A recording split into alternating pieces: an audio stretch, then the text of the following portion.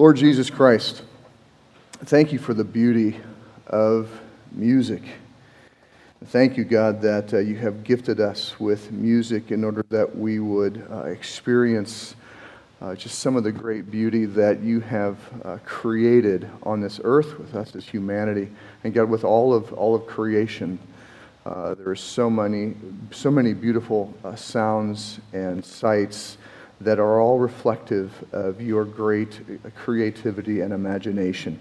And we're thankful, Lord God, that we can share these things as we gather. God, today, as we look at this final passage out of Hebrews and his admonition to not neglect gathering together, I pray, Lord, that you would deepen us in our knowledge and understanding of Jesus Christ and of his work to cleanse us and to purify us, both internally and externally, and how this draws us into community with each other in a whole variety of ways. And so, God, I pray that you would strengthen me as I communicate your word, that it would be accurate to your text, that it would unite it and strengthen us as a church and strengthen our love for each other and for the world, and that it would give honor and glory and praise to you.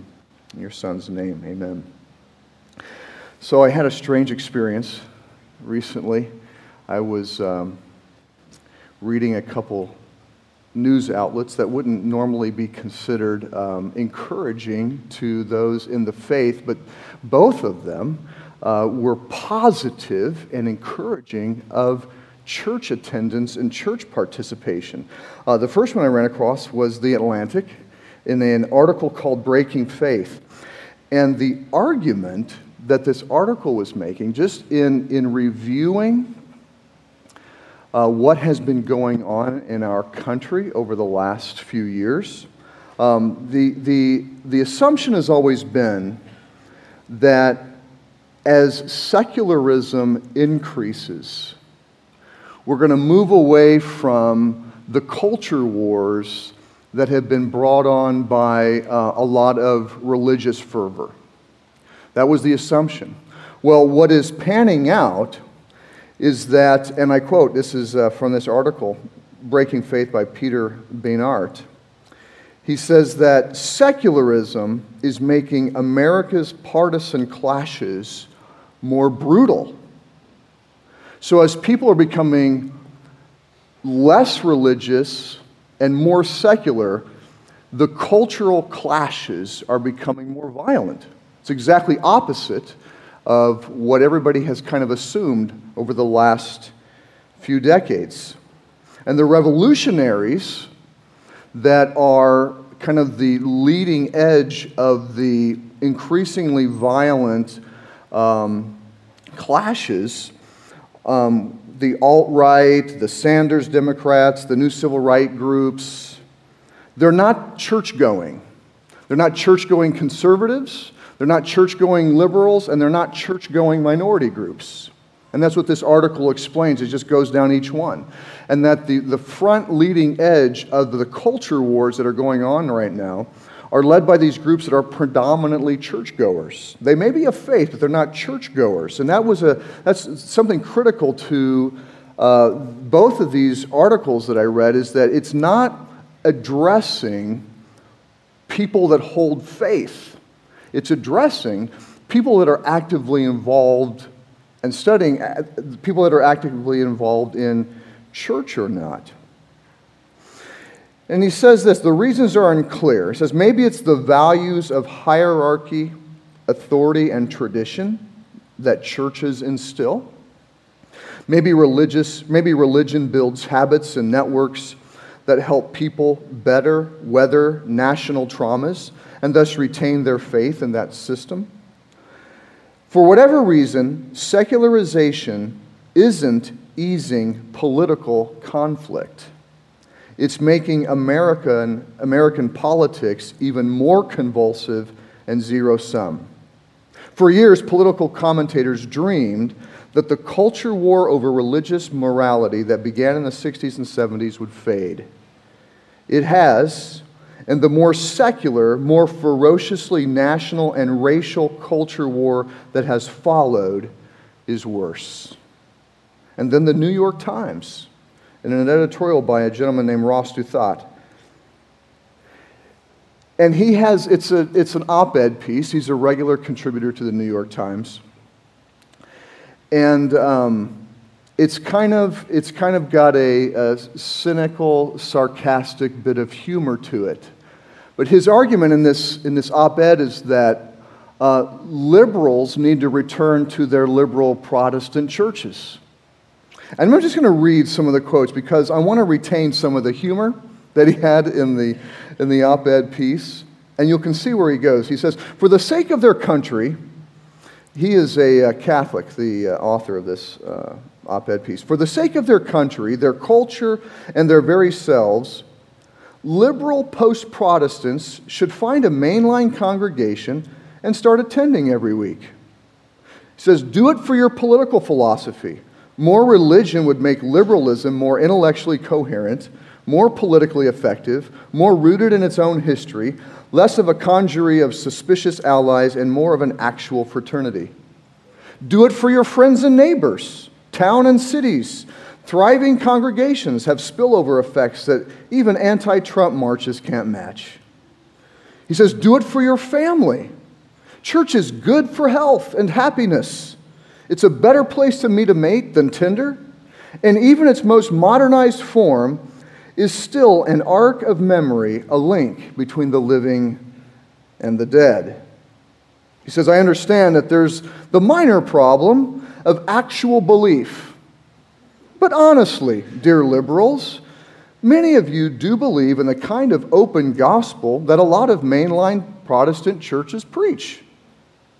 You say you're spiritual but not religious because you associate religion with hierarchies and dogmas and strict rules about sex. But the Protestant mainline has gone well out of its way to accommodate you on all those points as well." So he's arguing, we need more Americans to go to church, even you Protestant liberals.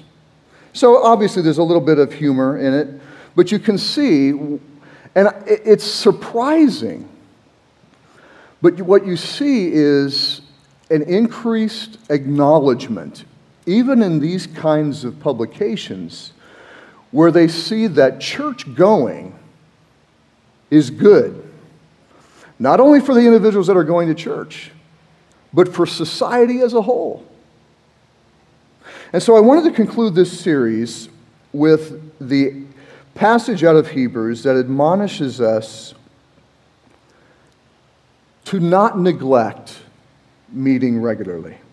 We spent the whole series addressing why we meet and what forms we meet and the purposes of meeting, and I want to address obstacles.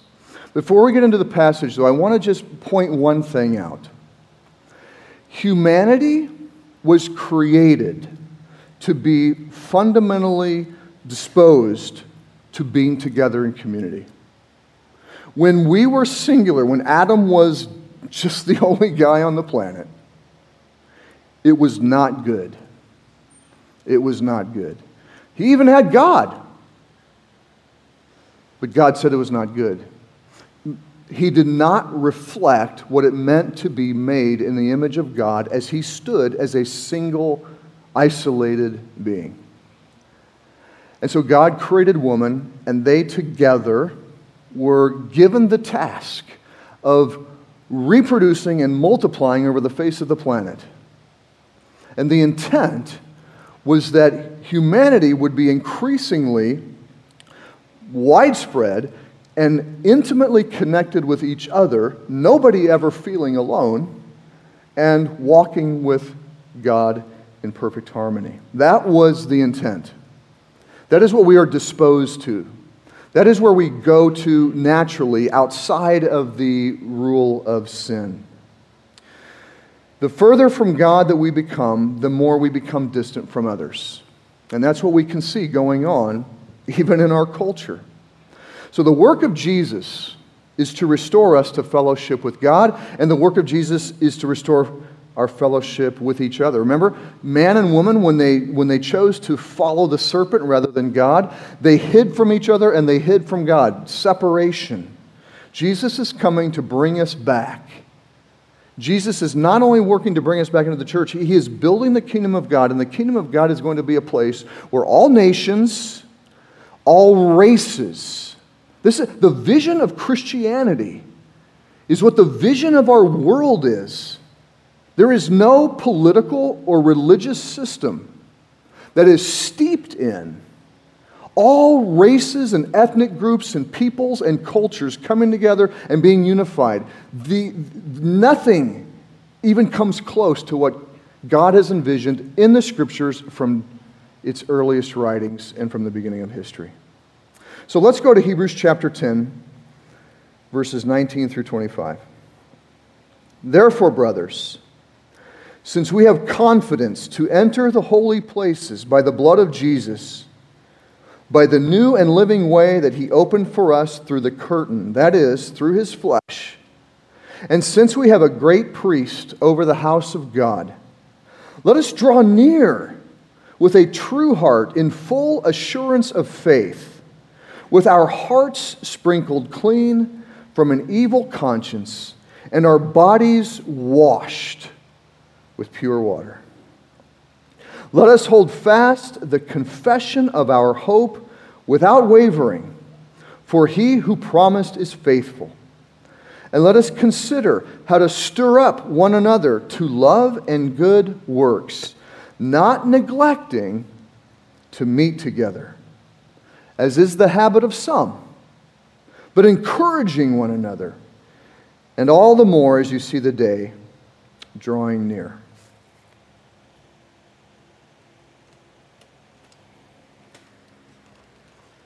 That really got stuck in there.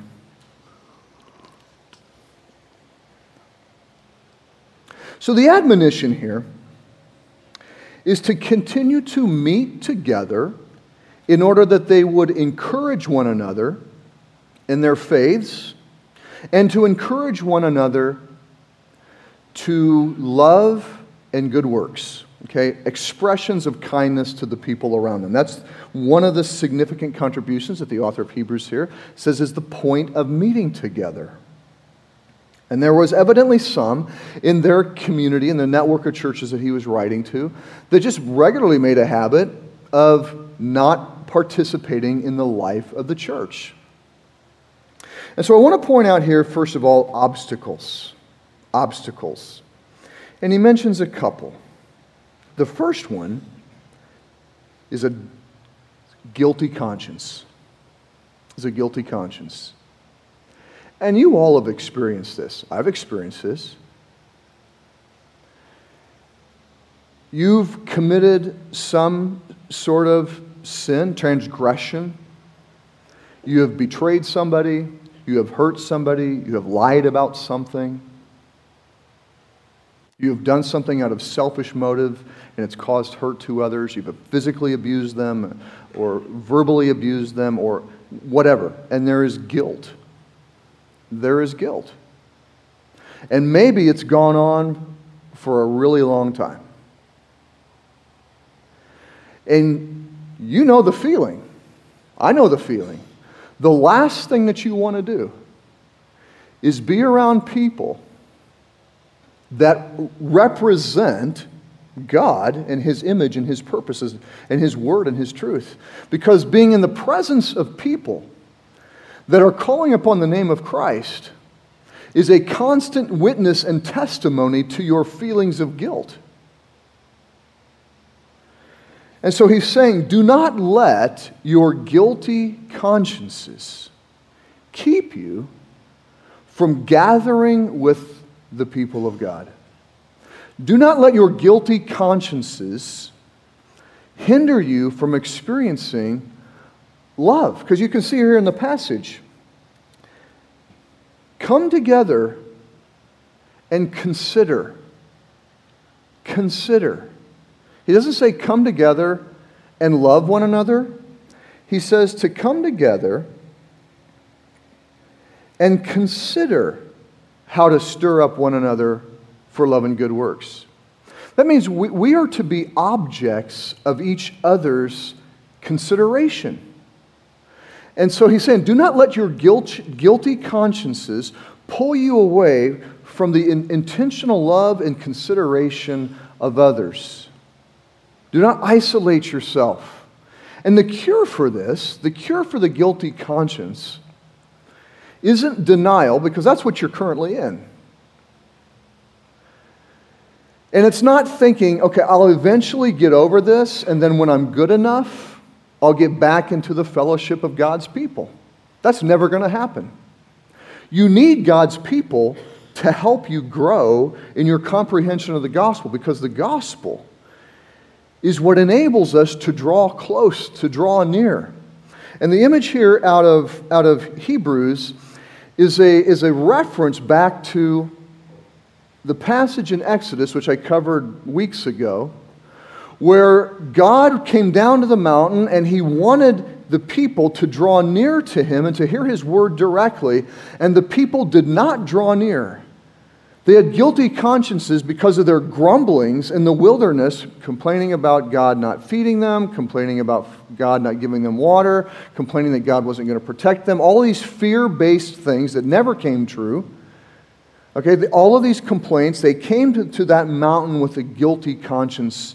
And because of that guilt, they drew back. They did not draw near. And he's saying, listen, we have a final sacrifice. We have the ultimate priest. We have the ultimate temple. Jesus Christ. Jesus Christ. He has cleansed our consciences. You could say, well, my conscience doesn't feel cleansed. Well, it's not Jesus' fault that your conscience, that you don't feel like your conscience has been cleansed. See, the scriptures say that Jesus has died for the sins of the world and has made atonement for all. Some people take those passages and they are spread throughout the New Testament. Some people take those passages and say that everyone then receives eternal life because Jesus has paid for all the sins. It's not the application from it, because the scriptures still teach that you are dead in your sins unless you appropriate the gospel for yourself through faith. Through faith. And so all of us at some point are at places of great weakness because of our pasts. And it keeps us from full participation with the people of God. And what he's saying is this: immerse yourself in the cleansing work of Jesus Christ and believe. Believe that whatever sin or series of sins, years of sins, believe that whatever it was that you still feel guilty about, believe that it has been cleansed. Because it has. Jesus took it upon himself. Just this I can't even remember what specific sin it was this week, but it was something that I considered minor. But it was also something I considered embarrassing because of how minor it was and foolish. And I just stopped and took a step back, and I'm like,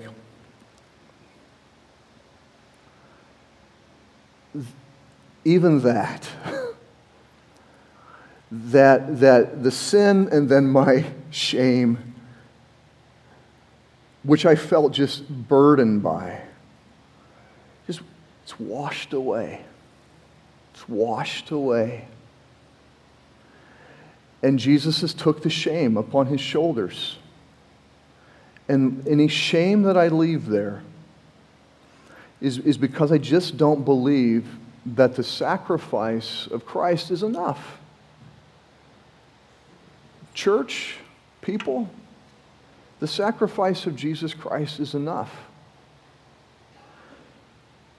It's enough to cover whatever it is you feel inside of you that's isolating yourself from others, that's isolating yourself from a pure and sincere and open and transparent walk with other people. And sometimes we have a lack of transparency with others and don't have a lack of transparency with other people. And so there's sometimes we have sins that we've committed against people in specific, or we have a relationship with people that we feel they're going to maybe judge us in a different way than others. And so we have this variety of experiences in terms of whether we feel close to some and close to others, or far away or distant because of our relationships. And let me just encourage you, all of the relationships in your life, to the degree that you can, because Paul says you can't be at peace with all people, but you can pursue peace as much as you can. But from your point of view, from your perspective, you should be able to walk with transparency and a feeling of shamelessness with everyone, even people that you've sinned against and that you owe. Because ultimately, people can't sit in judgment of you, and you can't let them sit in judgment of you, at least in your mind. If they choose to do that, that's their problem. But the Scriptures say that when we sin, this is out of Psalm 51, when David committed murder and adultery, against you only have I sinned, Lord God, because you alone are the one that sits in judgment, for you alone are righteous. We can't judge one another and sit in judgment of one another and stay angry and bitter and resentful of one another, because the sins of people against us are ultimately sins against God. And we have no right to sit in judgment because we've committed the same sins against others. And God has chosen His Son to carry the weight of people's sin. And so God has forgiven. He's opened up the door for forgiveness. And so He's drawing us back together. That's that internal cleansing. The second thing is an external cleansing.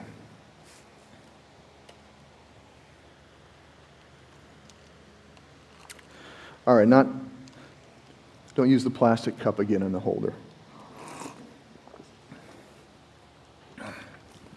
The second one is an external cleansing. Some of us aren't very confident about our bodies. I would say most of us are not very confident about our bodies. Maybe it's genetics. Maybe we don't have good habits. Maybe we eat too much and don't exercise enough. Maybe you lived a life of substance abuse and self-abuse that has left your body in a state that you have no control over at this point. Maybe you were born with physical impairments and handicaps. Maybe somebody has hurt you physically. Maybe you were in the military and you got wounded and damaged and your body is broken. Maybe you've been sexually abused. Maybe your parents physically abused. There are numerous ways where we do not feel confident in our bodies. And that causes us to pull away from fellowship with other people as well, amazingly enough.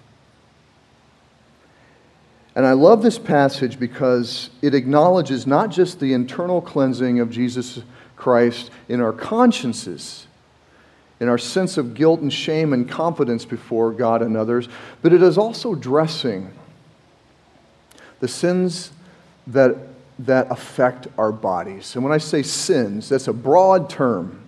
It's very helpful to understand sin as a broad term, as anything that reflects evil or bad or ugliness. Okay, sin is just this general broad term for a lack of perfection. Okay, it doesn't have to be moral. It doesn't have to be evil. Evil and immoral things fall under the category of sin. Okay. So maybe your body is somehow, all of our bodies are affected by sin to some degree. But sometimes our physical bodies are affected because of transgressions. A transgression is a violation of the law of God. Maybe we have transgressed and brought damage and shame to our bodies.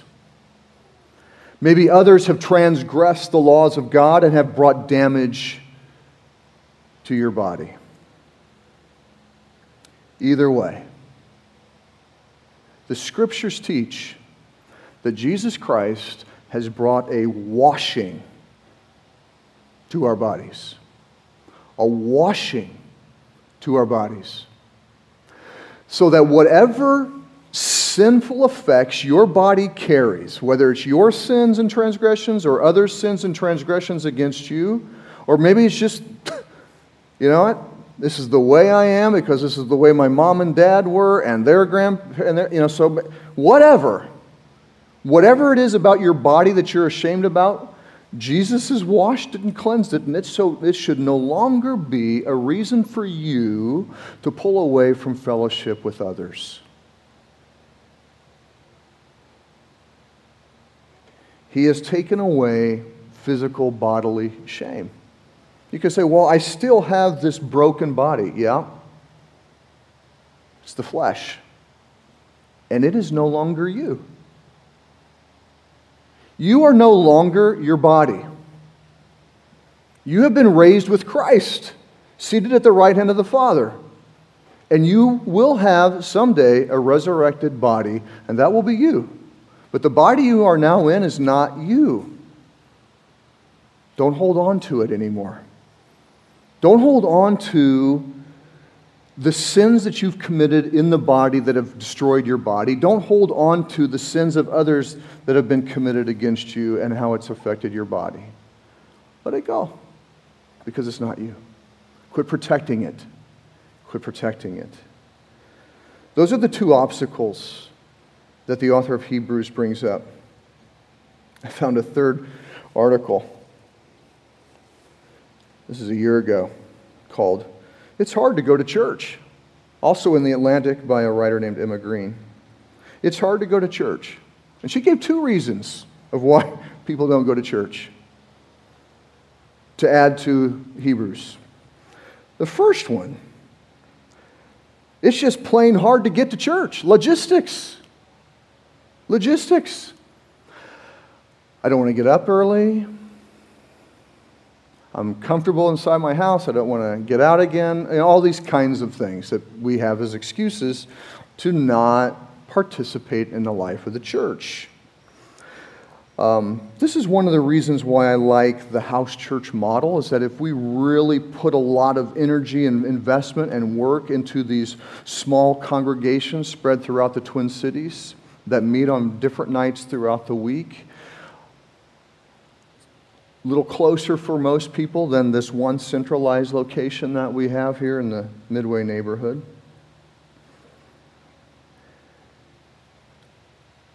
But fight that urge.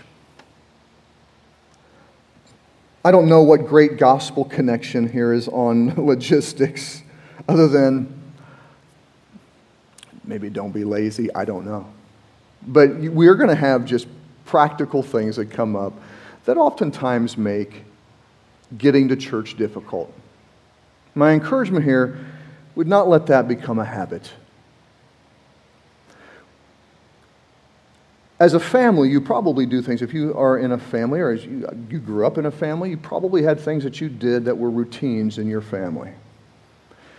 The church is a family, and it has some routines. Make those routines a part of your life, a part of your family's life. Make those commitments. Make those commitments, because it's good for you. It's good for your family. It's good for your neighbors. It's good for your cities. It's good for your nation. And it is where God is going to bring His cleansing work to you. She also mentioned that the second reason was a mistrust of religious institutions. And this has been one we've been reading about and observing in the media for some time. There's a general mistrust of all authorities and all institutions in our society right now. And there's a mistrust of religious institutions. I would note that one of those reasons is leadership abuse, where the senior leader or senior leaders become too powerful and controlling, and they use anger and manipulation to get people to do what they want them to do. And then there's financial abuse, where people use their access to the church's resources for their own purposes. And I would say this, these things exist. These things do go on. I would like you to know that both in the context of our leadership and our finances, there are multiple levels of different people. All right, so it's very difficult. It would be very difficult for anyone to get away with anything in regard to leadership or financial abuse. Those are 4 reasons, 4 obstacles. Guilty consciences, dirty bodies, it's hard to get to church, and a mistrust of religious institutions. But why, what do we see in here? What do we see? What is the positive? These are the obstacles, but if we erase these obstacles, or if we let these obstacles overtake us, if we let them affect us, what are the consequences? What are the good things that we will take hold of if we are actively involved in a church? What things will we miss out on? Well, the first thing I think that we see is our sins will continue to master us. Our sins will continue to master us if we remain isolated. If you look in the Scripture, one of the key ingredients for us to overcome our sins, whether it's sins that we commit, sins that are affecting us internally because we've committed them and we're guilty and our consciences are bearing witness to it, or whether sins that have been committed against us, or whether they're bodily, the work of the church is to cleanse each other. We do it by truth speaking. We do it by praying. We do it by loving. The work of the Holy Spirit is involved in the church. You guys, the Spirit is at work to cleanse you, and He's doing it through the gospel and through the church. It's how the Spirit's at work. That's the message of Ephesians 4:16 through the end of the book. The Spirit is at work to unify us, to grow our love for one another, and that's done by entering into these super vulnerable relationships where we are open and people can speak into our lives and we can speak into others, and we're there to care and love for people and each other and to be loved unconditionally. If we back away from the church, our sins will only continue to master us, make us more and more isolated, and guilt and shame and fear will increasingly grow, leading us into very destructive life patterns. We will die. We will be lonely, and in our loneliness, we will continue to pursue selfish, lonely pursuits. We will have no common confession. He says here, hold on to the common confession that you have, which is the gospel. If we don't hold on to that and we continue to isolate yourself, and I'll post these articles on the city so that you could read them. One of the things, as I've said, that they pointed out is that a person having a faith conviction, liberal, conservative, that is not as significant in terms of the effect on their lives as if they have a faith conviction but are also actively participating in a local church. They saw that between those who affirmed a faith, even evangelical conservatives that were not in a church, their lives were worse off, they were less happy, this whole list of negative things. But those who are actively participating in a local church, same beliefs, but those who are actively participating in a local church, their lives were increasingly and observably better in every metric that they could measure.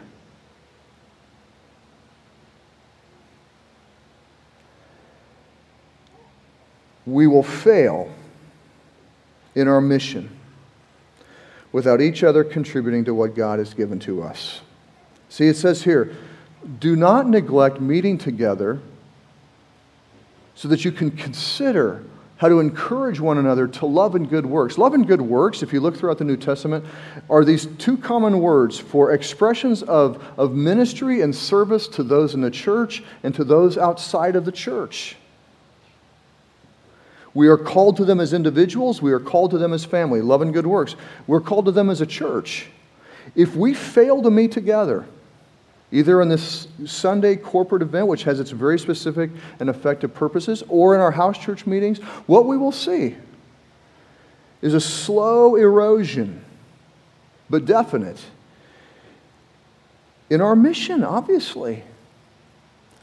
Think about your participation in the house church over the years that you've been here, and as you've seen people's lives change, as you've seen them internally grow more alive in their consciences because of the cleansing of Jesus Christ and the gospel, the work of the Holy Spirit and the work of the church.